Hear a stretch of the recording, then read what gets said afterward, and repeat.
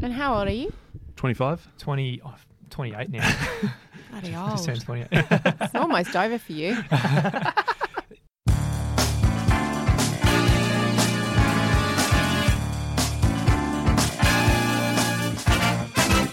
Welcome back to What You Will Learn. My name is Adam Ashton. And my name is Adam Jones. We just interviewed Mia Freeman, who has built pretty much, I'd say, an empire, man, in Australia in terms of a huge podcast network, author of some really cool books as well, a real powerhouse woman in Australian business. Yeah, she started with the blog mamamia.com.au and it quickly branched out into a massive, as you say, empire in terms of the Mamma Mia podcast network. In terms of her latest book is called Work Strife Balance.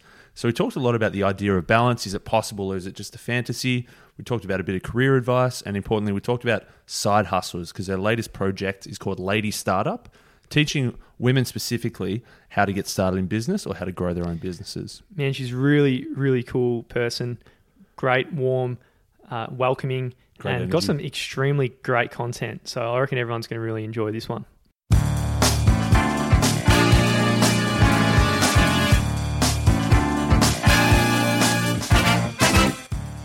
Well, the first official question we want to ask, this idea of work-life balance, it sounds like a dream. Is it achievable or is it just an impossible fantasy?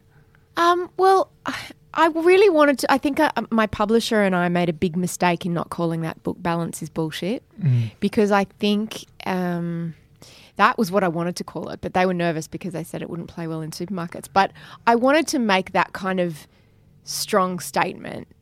Work-strife balance is just a bit, it's not enough because I just think that not only is it not achievable, I think that the whole premise of talking about it sets particularly women up for failure because I think that it's a little bit like the thigh gap for your whole life in terms of women in that, I don't know, maybe 1% of women have a thigh gap, but that doesn't mean that the other 99% of us are doing it wrong.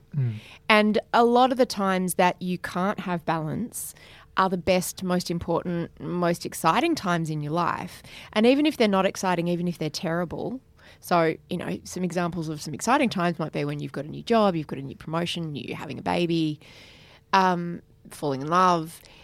Bad times might be when you've got mental health crisis, you just got sacked, you got made redundant, you've got a parent who's not well, you're having a breakup. You don't get to choose the timing of them. And so it's not like you can say, oh, hang on, sick parent, I need to have my balance and that's going to throw me off balance. So what I see in the women that I know and the women that I work with is that not only are they dealing with whatever either happy crisis or sad crisis that they've got to deal with, they're also feeling bad that they're leaning too far, off balance. And so, I don't know, I always say it's more like a hokey pokey. Sometimes you've got to lean into work, sometimes you've got to lean into family, sometimes you've got to lean into your mental health, your partner, whatever it happens to be. So this stereotypical idea of careers having this perfect balance is like really utopian. Do you think the utopian ideas of what careers should be really gets people unstuck in a lot of cases? Yeah, because I just think that by their very nature, I mean, the idea of work-life balance is kind of a marketing term or a sort of a self-help term that was invented in the 80s or so to sort of say you got to have a life outside work. Cool. No disputing that. If you've got kids, not even an option to not have a work outside life. You know that. But the idea that you can somehow perfectly balance everything is an impossibility. And I think it's an expectation that just is, quite frankly, bullshit. Like, it is bullshit. Absolutely. Definitely.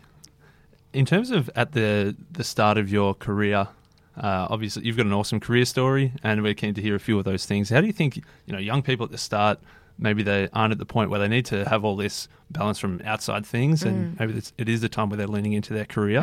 What are some good ideas to stand out from the sea of all these new graduates coming into the workplace and just being, how do you stand out from just being another number? I think humour is always really helpful. Zoe Foster, who's now Zoe Foster Blake, applied for a job when I was the editor-in-chief of Cosmo, Cleo and Dolly. I had a role, I think it was on Dolly, I think it was for the deputy editor, and I had so many CVs that were coming in, and I hate recruiting more than anything. I find it incredibly boring. But I was looking through the CVs and I found hers, and she had a reference letter in there from Rupert Murdoch, saying how amazing she was. And of course, I worked out pretty quickly it wasn't at all from Rupert Murdoch. It was from her, and it was really funny. And I just thought, I've got to meet this girl. Yeah.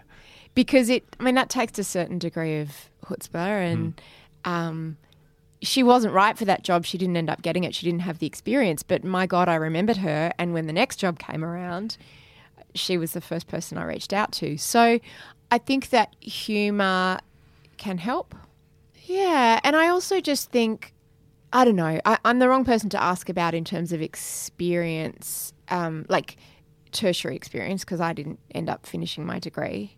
And neither did my husband, and it looks like neither is our eldest son, continuing the tradition, dropping out of uni. So I think that showing people someone that you can do what it is that you're being employed to do potentially is always great. Yeah, because you worked for free, from what I understand, when you at the very start, which is very different to the traditional approach. So do you advocate that for some people that actually just working for free could be the better options in many cases? It's really funny how you say working for free, like doing work experience, as it was called then, or interning now. That was the only way in. And like everyone I know, certainly of my generation, that's how we all started. And this idea that, that there's this sense of, it's exploitative and you're using this person. It's like, if someone is going to intern or do work experience, you've got to acknowledge when I started at Clio, I was 19 years old. I knew nothing. Like it actually took time. It wasn't that I was just free labour at Clio. It took the time of some people who were very well paid. Their time was actually worth a lot because they did have experience. They had to train me. They had to look after me. They had to teach me. They had to show me the ropes. They had to edit my work. They had to give me briefs. And I think that it's always got to be a two-way street. Obviously, I had to offer something in return beyond that first week or two, and I kept coming back and interning for free because I wanted to – because most people hate recruiting, and most people will be whoever is the nearest, whoever we've got experience of, and we know they're not a dick, basically. And we know perhaps what their weaknesses are, but we also know what their strengths are, and we've seen how they perform in this environment. Immediately, as an employer, your risk is lowered. So it's got to be mutually beneficial for those things to work. And some people will say, well, that's really elitist and not everyone can work for free. I was working 3 jobs. I wasn't working full-time for free. I was coming in on a day or 2 a week, and I was working 3 other jobs to support myself. So we don't actually at the moment, because it was taking too much of our time to do, but we had a really sort of great intern program that went for sort of 3 months, and it was 1 day a week for 3 months, or you could do an intensive one for 2 weeks, and here's what we need out of it and here's what you can get out of it. And what that enabled us to do was to create a really great pipeline of incredibly talented people, many of whom work here now, who started as interns. Yeah, I think it's super important. Actually, my girlfriend did a 2-week internship here about 4 years ago. No way. Yeah, and she, I think you're right in that, there's so many people, and it is just a way to get experience, because you really, even going through uni, you really don't know what the real world is like. You don't at all. And I will look, if someone's interned at different places, that gives me a sense, okay, at least they know what this environment's like. They know that it's fast. They know that it's not glamorous. They know, and it's good for you to learn as well, because you might go in, and I remember when I started interning at Clio, and Lisa Wilkinson said, magazines might not be your thing. You might be better suited to radio or to TV or to newspapers. Thankfully, they were my thing, and I stayed there for 15 years. But she was right. Like, how are you meant to know what the workplace is like until you give it a go? Yeah, definitely can be very beneficial for both parties. And I know Australia's sort of cracking down on it recently, and it's probably a shame if things like that disappear. Yeah, I think with the right, again, it has to be mutually beneficial. And I think that, it is a shame, because I think that it can be so helpful for both people. Yeah, something we think is important to probably help in your career in a roundabout sort of way is like having side hustles and having things that are on the side to build skills. And I know that's something you definitely agree with as well. What are your views on side hustles, and why should people do it, and what can they get out of it? Oh, side hustles are the best. So there's this great thing that Elizabeth Gilbert talks about, in that she says people often confuse a hobby, a job, a career, and a vocation. She said for some people, for some lucky people, there will be a lot of overlap there. But for a lot of other people, there won't. And just because you love doing something doesn't necessarily mean that you should put the pressure on it of making it pay you to do it. Side hustles are a great way of exploring that. So, you know, they're a really great way to say, I'm going to do this on the side. I'm not going to give up my day job. And so she says that it really freaks her out when people come to hear her talk. She's this famous author. She wrote Eat, Pray, Love and many other books. And she said, but before she became an author, she always wrote. She couldn't not write. But she did 100 jobs. And they were everything from waitressing to nannying to all different kinds of things. And she said it freaks her out if people come and hear her talk and they go, I've decided I'm going to quit my job as a lawyer and write my novel. She's like, don't do that. Don't do that. Keep the job as a lawyer. Write the novel on the side, on weekends, after hours, in your holidays, whatever. And I think that that's really true. I think that it always makes me nervous when anyone says, you know, I've got this ladies startup course now for people who want to have an idea and they want to turn it into a business. And I always say, do not leave your job. This is something you start as a side hustle. And then you see if you like it, you see if it's got legs. But side hustles can also be a way to be enormously creatively fulfilled if perhaps your job, what earns you money, isn't that fulfilling. Mm-hmm. Yeah. And another quote from your book, I think you say, fuck your passion. Fuck your dreams. Fuck your dreams. Yeah. Fuck your dreams. Fuck your dreams. That's inspiring, isn't it? Probably, fuck your dreams. It's probably good to clear that one up, I think. Yeah. Fuck your dreams versus fuck your passion. But side hustles being an opportunity to actually explore your passions, and who knows, if you take enough little bets and little swings on the weekends, potentially your passion might end up being something you can make money off, right? But you can't quit your job straight away. Yeah, and a Gen wife, a millennial friend of mine said she wanted to write a book called Fuck Your Dreams. And I stole that from her because that whole just reach for the stars and if you want it badly enough, like all those bullshit Instagram quotes, it's not true. And not everything you want to do owes you a living. And that doesn't mean you should not do it, but if you put the pressure of it on it of saying, I really like making cupcakes, therefore I should open a cupcake business. Should you though? Or should you just be really great at making cupcakes on weekends? Maybe you should, but just don't assume that that's necessarily the right thing to do because, the idea of just if you want it badly enough, it'll happen, that's bullshit.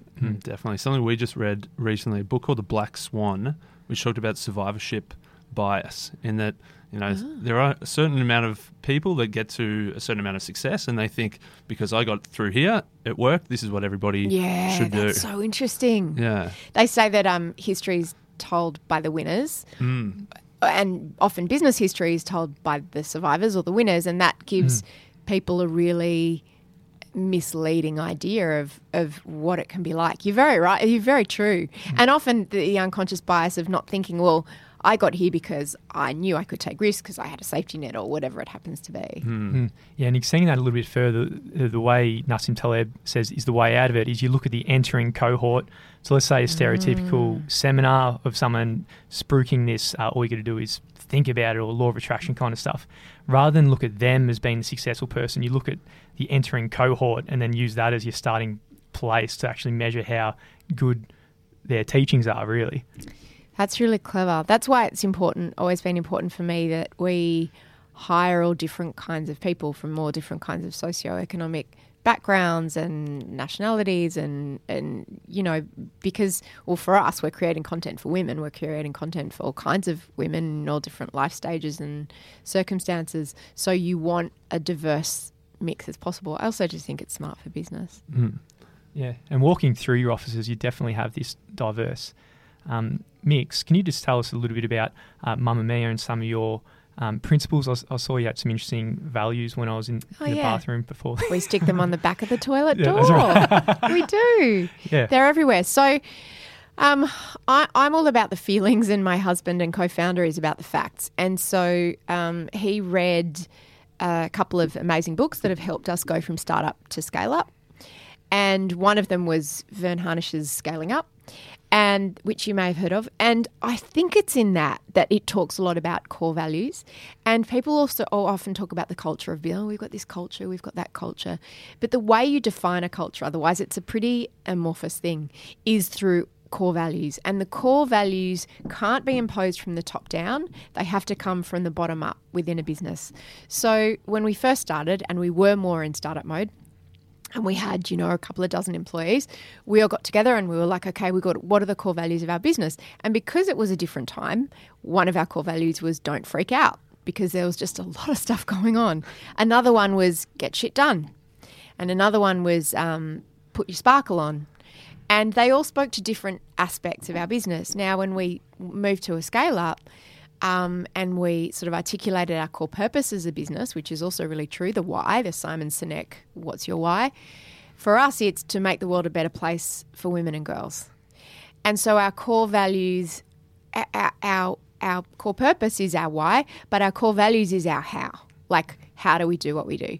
And so some of them have changed. So, for example, in the early days of a business in startup, people talk about move fast and break things. That's the Facebook one, and a lot of people say that. And that is what it's like in a startup. When you're a scale-up, though, you can't move fast and break things anymore because the things are expensive and the stakes are higher. So now we have a core value that never would have worked as a startup, but it's measure twice, cut once. And that's about taking the time to make sure that you're not moving so fast that you're going to break something that's expensive, that you're actually really considering what you're doing before you do it. It's a really interesting transition. So from the start, it was more get it done, get it done. That's the priority. And now you've shifted toward get it done, but get it right is probably more important. Get it. Exactly. And I am much more comfortable in startup mode. Yeah. So now what I find that I do is that I just make little startups within the bigger company. So I work almost as a little satellite. So I kind of identify where I think women are going to go next. What are these big waves that are coming? And so, for example, we launched our podcast network.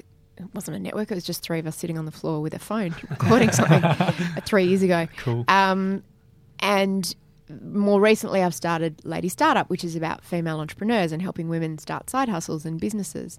So I've worked out that I'm not on our leadership team. I took myself off our leadership team this year because I've been managing people and working at that senior level for 25 years, and it's where I'm most unhappy.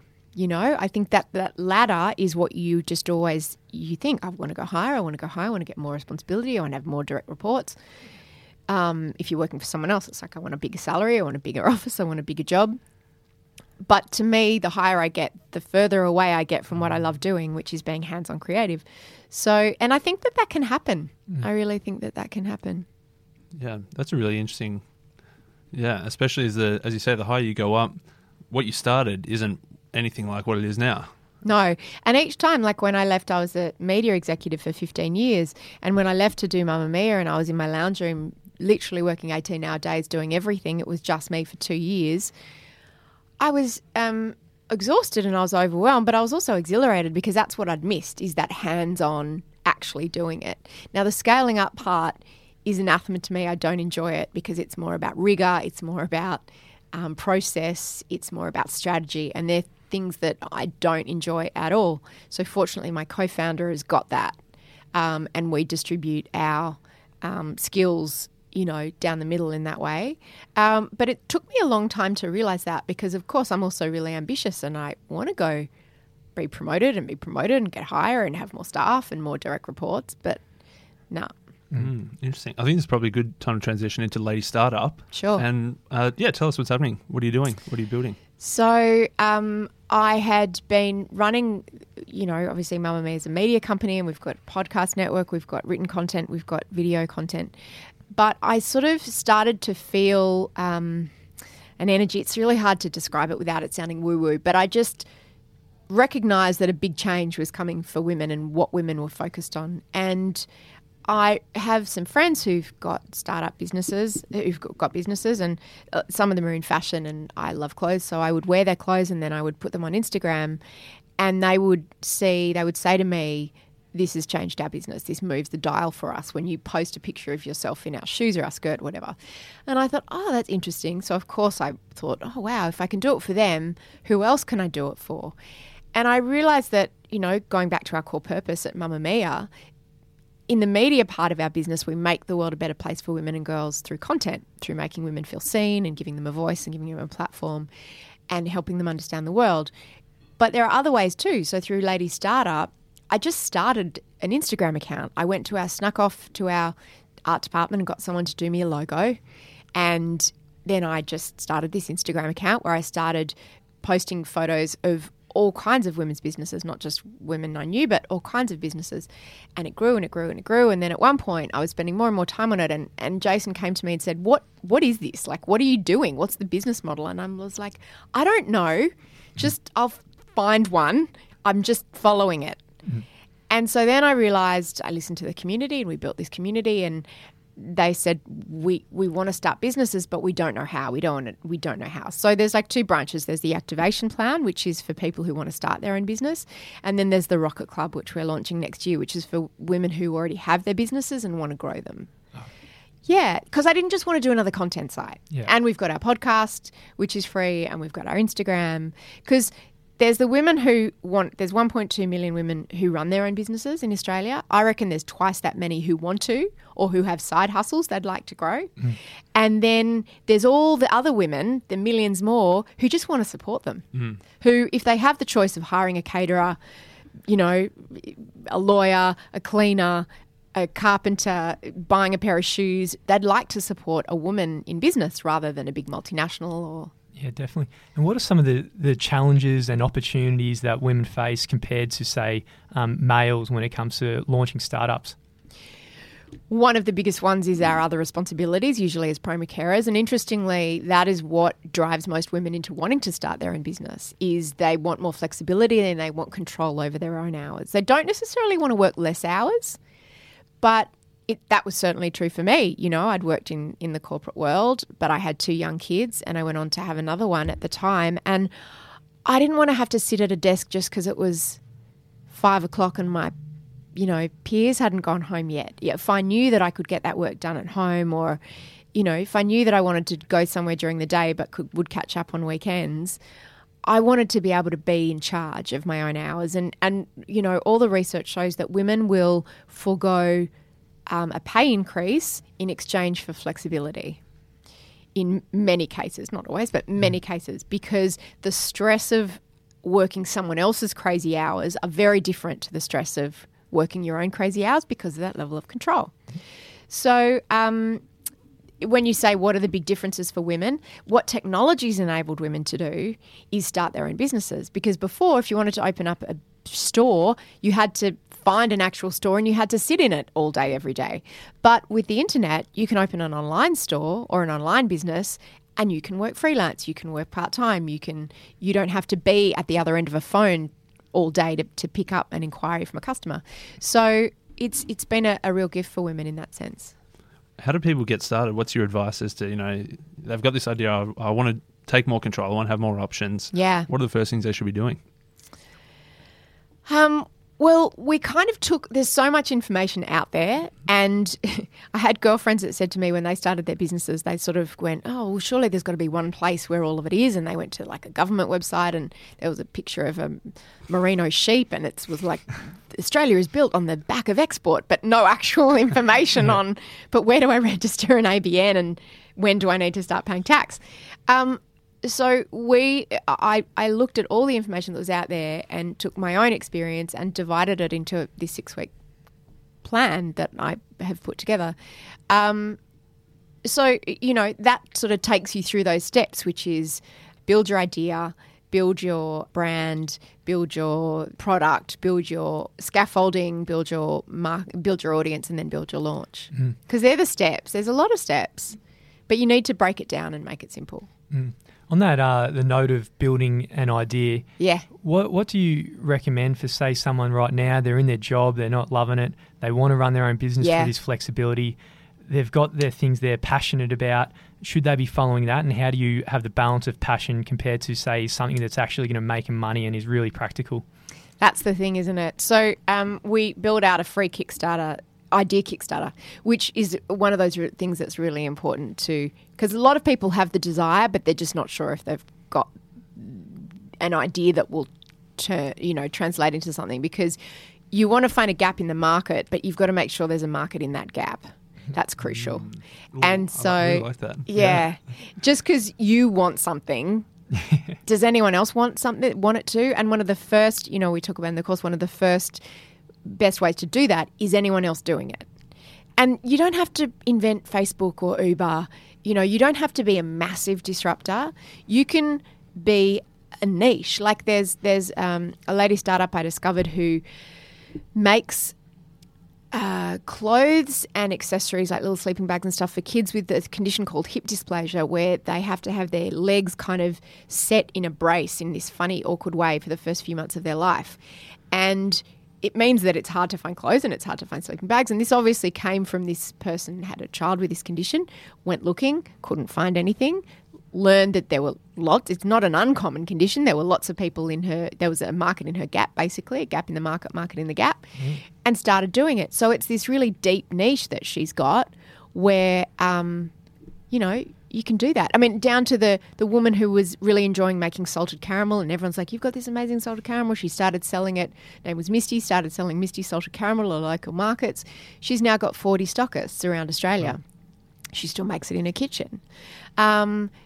Most of these women will have day jobs, or it will be another big motivating factor for women is just the boredom and the lack of meaning of when you're at home with little kids. I don't mean that's not meaningful to be a parent. It's amazing. But it can be really boring, and your brain can be really frustrated by having no one to talk to and nothing to do.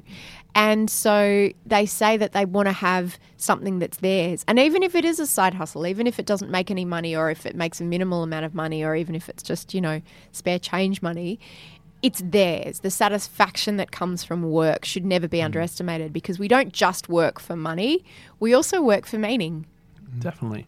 I think one thing that holds people back from starting businesses, I don't know if it's more or less for women, maybe you can tell us, but I think just the idea of it has to be, I've got this big idea and I have to build this perfect thing, whether it's I want to be on all the supermarket shelves, or I want to have the perfect crisp video. I can't have just a cheap iPhone selfie version of my video. Yep. How can we counteract that? And what's this? Because it sounds like you started, this, whatever you did, it started as a small idea, not the big, massive worldwide thing. It started with, you were saying you started with just recording off your iPhone on your podcast. Oh, God, yes. We didn't have equipment. We didn't have a studio. It was, so I think that you don't want to let perfect be the enemy of done. And I think that that's really true. I'm really good at not being perfect, because another thing that people talk about, perfectionism, that's often just a way of being scared. It's just a form of fear. Saying I can't do it unless it's perfect, or you're just too scared to do it. It's better to do something not perfectly than nothing and have it perfect in your brain. And another story that Elizabeth Gilbert told me about a friend of hers who is not another author, she says that her favourite time of writing a book, she's a novelist, is when she's got the idea in her head, and she calls it this beautiful she calls it this tourmaline bird that flies around and it's all perfect. And she says that's the best time, because the process of actually writing the book, you've got to take the bird, you've got to get a hammer, you've got to smash it. Sounds violent. You've got to smash it, and then you've got to rebuild it. And you've got to accept that idea that you have in your head of your product, your business, your book, it's never going to be that good. And you've got to go, okay, it's not, but I still want to do it. Yeah, and if you don't want to do it enough, then there's your answer. And it is, even when you don't have an imperfect product or anything, it is really scary pushing things out for the first time and posting on Facebook and letting all your family and your friends know. It's such a vulnerable period where you are, when you're actually trying to do something in the world, you are vulnerable to attack, really. Yeah, and it's for women, it comes down to imposter syndrome often as well. You think, how can I start a business? I don't have any business skills. I don't have a business background. What right do I have? I don't know if guys feel this, but women often do. And, in our activators group, the women who are doing the course, they're often like, I really want to spend time on it, but, I feel guilty about getting a babysitter to come and look after the kids for 2 hours a week while I work on it because, what right do I have to do that? So, there's a lot of there's also a lot of baggage that comes around with the idea of women and being ambitious. Like ambition is a very coded word for among women and for women that women are encouraged to be very wary of because, oh, she's really ambitious. It's never said as a compliment. Yeah, like it. There was we did the book Lean In, and there was saying that ambitious. Whilst on the surface it sounds like a good thing, it's really not used as for men. It's seen thing. As a positive thing. Always, that they're ambitious and always. Yeah, that I think that book has such value. It's also flawed in many ways, as Sheryl Sandberg herself admits. And she's learned a lot since that book came out that she didn't know at the time, not least of which she's learnt by tragically losing her husband and learning what it's like to be a single mum. But what I think is a value of that book, which is so often overlooked, is that Sheryl Sandberg wasn't telling everyone to lean in. Her point, as I understood it, was when you can lean in. Her complaint was that she would deal with young women who would say, I can't take this promotion because in the future I might want to have kids and that won't be compatible with this future hypothetical life. And she's like, do you even have a boyfriend or a girlfriend? And they'll be like, no, but one day. And she's like, take the job, lean in while you can. Doesn't mean you can't lean out. Doesn't mean you get to make one choice. We're making choices all the time. People who say, oh, particularly this comes down to women, oh, she picked family over career or she picked career over family. It's not like you only get to pick once. You have to choose as a woman. You've got 20 things in front of you that need to be triaged every day. You've got to choose what goes on the top of the pile, but you can choose something different to go on the top of the pile tomorrow. Today it might be that your kid needs you or work needs you, whatever it happens to be. Tomorrow, something else might be the priority. I'm interested to hear what she thought she got wrong in that. One of the interesting things she said in it, and this may or may not be it, she's like saying from the perspective you don't have to be the perfect mother as well, which really goes against popular advice. So that's really balancing the two priorities of having a career but also being the perfect mum. So what are your thoughts there? I think that I don't even think anyone would try to be the perfect mum, but even our society's definition of what makes a good mum is really... well, unfortunately, it seems to be really have gotten become synonymous with whoever spends the most time with their kid is the best mum. And that's not necessarily true. That's a really simplistic, linear way of looking at it. So I think there's lots of different ways to be a good mum, and you can also be the best mum that you can be. There's a lot of women who will tell you, if I had to be at home with my kids all day, I would not be a good mum. I think one of the things that makes you a better mum and a happier person is having a life outside your children, whatever that takes. Doesn't mean you have to be Sheryl Sandberg and climb the corporate ladder and look for a C-suite, but it might be starting a blog. It might be listening to podcasts. It might be whatever it is, just having some kind of life and identity outside your role as a mother. I always say to women, you just got to lower the bar. Like, we're really, really tough on ourselves. I think men are much more forgiving of their own flaws and inadequacies, and they just shrug and go, yeah, oh well. Whereas women are like, I'm a bad person because I didn't hand make my kid's birthday cake. I'm like, lower the bar. Lower the bar. I like it. In terms of a bit meta as Mamamia as a whole, and also anyone with an audience, how much do you see your role or responsibility as one option is sort of just almost commenting and just making people aware of this is what's happening. Another is changing the individual person, trying to give them a different idea of, this is ways you can take some responsibility and start to change things, or changing institutions and laws and things. Where do you see yourself fitting into those sort of three categories? That's such an interesting question, and it was one of the criticisms of Lean In. I don't know if that's what you're referring to, the idea of making the difference between the personal and the political. So a really effective way to silence an oppressed minority, or majority in the case of women, is to tell them it's just your problem. You're the only one that's got a problem with this. It's personal. You must be not able. There must be something wrong with you. Everyone else has got work-life balance. What's wrong with you? Instead of going, you know what? It's really messed up that kids have 14 weeks of school holidays and workers only have 4. Like, how does that maths work? Or it's really messed up that school finishes at 3, but the working day doesn't. How does instead of going, gosh, it's a shame you can't get your shit together and you're really struggling. So I think that by making the political personal, that's really disempowering for any group. So I think that when women can go, hey, yeah, it's really messed up that this happens, or that, whatever it happens to be, there aren't very many women on boards, or it's not just about that you're not good enough to be on a board. It's the fact that systemically we have a problem with white men on boards choosing other white men to be on boards, choosing other white men to be on boards, and that's why there's no diversity on boards. It's not just because this individual woman or that individual woman is not good enough, and that's why the merit argument makes me want to scream with rage, because if you believe, as I do, and I assume most normal people do, that, intellectual capacity is equal among the sexes, you've got smart people and you've got dumb people, both among women and men, it just doesn't make sense that there's not more diversity on boards.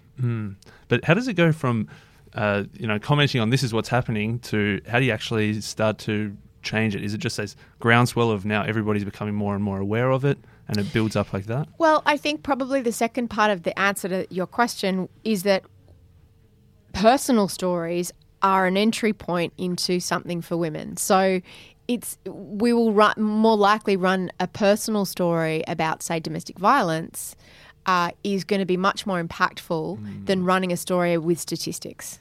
Definitely. And then what else women like to do is to make a difference. You also asked about that. Instead of just reading something and going, oh, sometimes the actual sharing of information, though, sharing, clicking like, clicking share, that to women is part of them making a difference, because we're genetically programmed to share information for the well-being and the safety of our tribe. And so there's status in sharing high-quality information for women, and also it's just part of what we do. So that idea of sharing and helping amplify a message is something women are very, very good at. I've got a bit of a 3-pronged question. So there you go. Might be 2-pronged. We'll see how many prongs there might be. Okay. But, it's a bit of lead on to Astro's question. So what are some of the things that you're doing here to enable women? One of them might be the flexibility.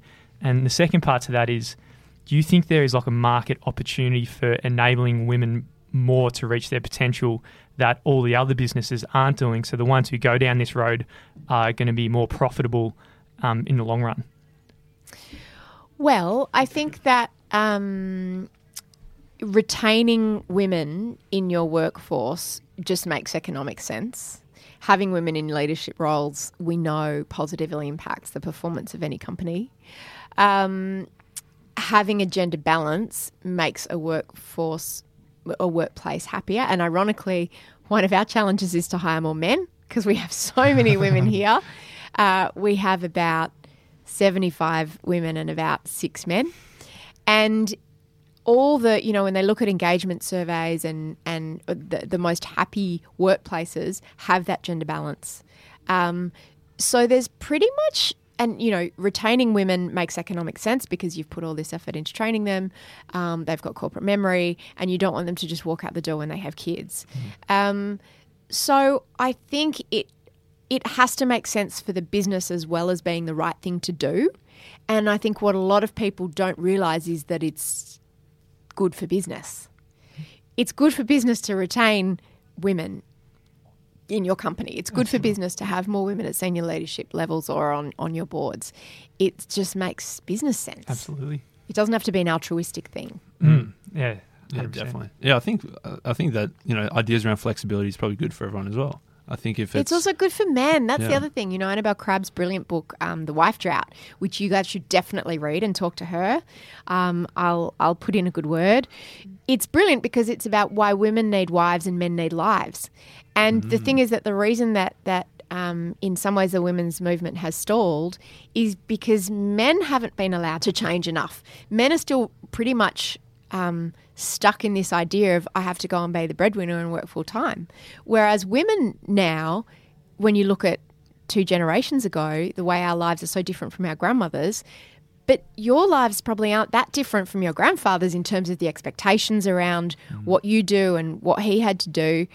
And it should be. Like, there shouldn't be a raised eyebrow when a guy says, oh, I want to work part-time, or I want to take paternity leave, or I want to leave early, you know, I want flexibility. We need to be encouraging men to have those conversations too. Yeah, awesome. It sounds like a sick book. Yeah. Well, that's a massive one for men to be able to, you know, go on maternity leave. That's just Paternity. Oh, paternity leave. paternity. Whatever you want. Just go and leave. Take it. Yeah, without an eyebrow, a raised eyebrow, and the boss saying, oh, you're getting a lot of pressure at home. It's like, no, I actually want that, because it's not that being at home when having flexibility is awful. It's not that being the primary caregiver is awful. It's hard when you have to work full time and be the primary caregiver and you're not sharing that role. But, you know, Gloria Steinem says that gender roles are prisons, and they're prisons for men too. Like, men's prisons have like wall-to-wall carpet and someone brings you coffee, but it's still a prison, you know? It's still a prison to think, oh, this is the only way I can be a man in the modern age. Yeah, I think Brene Brown, in her book, Daring Greatly, talked about men's emotional prison. Men's prison for us is more we're seen as so emotionally stable, where we can't show any emotion. And at times when you have to feel emotion, it's really hard. Like last night I saw the movie A Star Is Born with my girlfriend. I was just sitting there holding the tears in. Did you? No, you had pretty bloodshot eyes. I had bloodshot eyes, but I probably, if I just let the emotions out, I would have been Yeah. weeping, and the whole Sobbing. cinema would have seen me, I think. The But that's- chair would have been shaking. My friend went with her husband. He bawled. Oh, it's I haven't Yeah. seen it yet. too far, I think. It was too sad. I was expecting a happy ending. Were you? I'll leave it there. No spoilers. No spoilers. Yeah. I like it. We'll start our slow arc around towards the end and talk about books. What are some of your favourite books, or books that have had the biggest impact on you? Oh, wow. In terms of business books, you mean? Lean In, definitely. There's the only business book I've ever read, apart from that, if that's considered a business book, is Donald Miller's Building a Story Brand. Okay, yeah. It's fantastic. I love that. I mean, I'm embarrassed to say we got, 11 years into Mamamia without being able to articulate that the story brand, what we do and how we do it, and that's been phenomenal. Absolutely. I found that really, really, really incredibly interesting. Yeah, we read that as well. And it's just the idea of on the hero's journey, most businesses and brands position themselves as the hero. Yes. We've been around for 30 years. No one cares. Yeah. No one cares. Yeah, But the customer's a hero. You're meant to be the guide and think about what does the customer want and what is their journey and what's their dragon and gold that they got to find, and then position themselves as the hero, and the whole thing changes and the thought processes changes as well. That is fantastic. And that really ties into a lesson that I was taught implicitly by my first boss, Lisa Wilkinson, which is always walk in her shoes. And that's one of our core values, both in startup phase and now. And it's the one I use the most. And for different people in our business, it means different things. So for our editorial team, always walk in her shoes means the shoes of our audience. For our sales team, it means walk in the shoes of our clients and our advertisers. But that's crucial, because I think you can get so caught up in, back to Donald Miller's point about I'm the hero of this story. No, you're not. You're not making your product or your content for yourself. You are making it for your audience. So, you guys would have done it instinctively, come in and gone, well, maybe we want to ask Mia about blah, blah, blah, but that's not what our audience wants. What does our audience want? So the Lean In, Building a Story Brand, The Wife Drought, Annabelle Crabb's book, just friggin' brilliant. I'm speaking on my friends, but Lee Sales' Any Ordinary Day, it's, she's done that rare thing, which is it's a critical and a commercial success because it's a really easy read, but it is all about how life can change in an instant and how you move on from those life-changing moments that just started as an ordinary day and then something happens. So, yeah, I'm very bad at remembering books, but they're probably the ones that I recommend most often. I'm in the middle of reading Michelle Obama's Becoming, which is her kind of autobiography, which is brilliant. And it's reminding me that I'm so down on America at the moment because of Trump. And I'm like, how can this country have elected this man?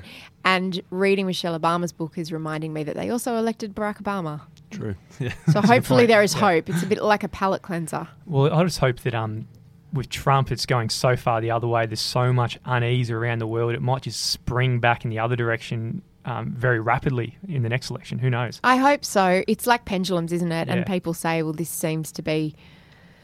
Oh, yeah, it's hard to watch. A few other podcasting questions we want to ask as well. You've obviously got a massive podcast of your own and a whole bunch of other Mamamia podcasts. We want to know, have you ever had a stinker, like a real shock in an interview that wasn't going well or not? I've had a few of those. And how do you say 3 that? years, I've done a couple of hundred podcasts. So I've got No Filter, which is my long-form interview podcast.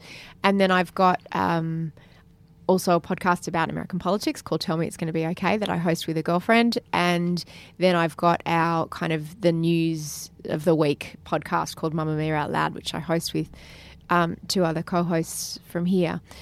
In terms of the interview one, though, because that's where it can go wrong, I've learned a couple of things. There was one podcast that I did remotely. She was in our Melbourne studio and we didn't have a visual link. So I couldn't see her, I could just hear her. And one of my favourite podcast interviewers, Terry Gross from Fresh Air, which is an NPR podcast. She's one of the most famous podcast interviewers in the world.